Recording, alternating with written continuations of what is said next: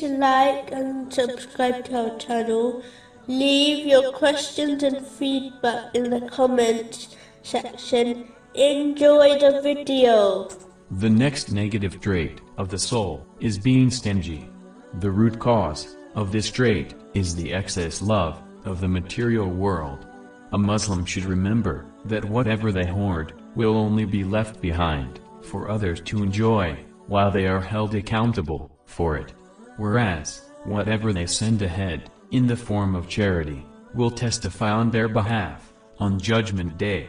In addition, according to the narration, found in Jormi, R. Tirmizi, number 1961, the miser is far from Allah, the Exalted, far from people, far from paradise, but close to hell. Whereas, the generous person is close to Allah, the Exalted, close to people, close to paradise, but far from hell. If a Muslim struggles to dedicate time beyond the obligatory duties in pleasing Allah, the Exalted, the least they can do is be very generous for the sake of Allah, the Exalted, hoping this attitude will lead to their salvation. Among the negative traits of the soul is being deluded by false praise they receive from people. A Muslim should remember that they themselves know better than people regarding their secret actions and intentions.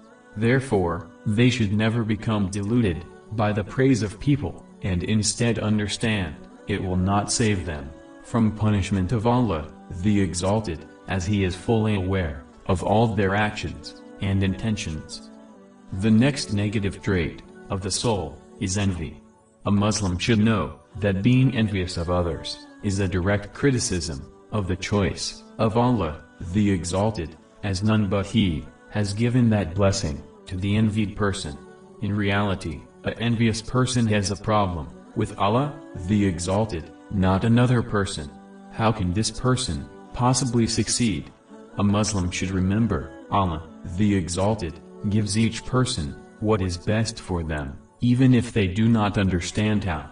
They should simply submit to His choice and remain obedient to Him at all times.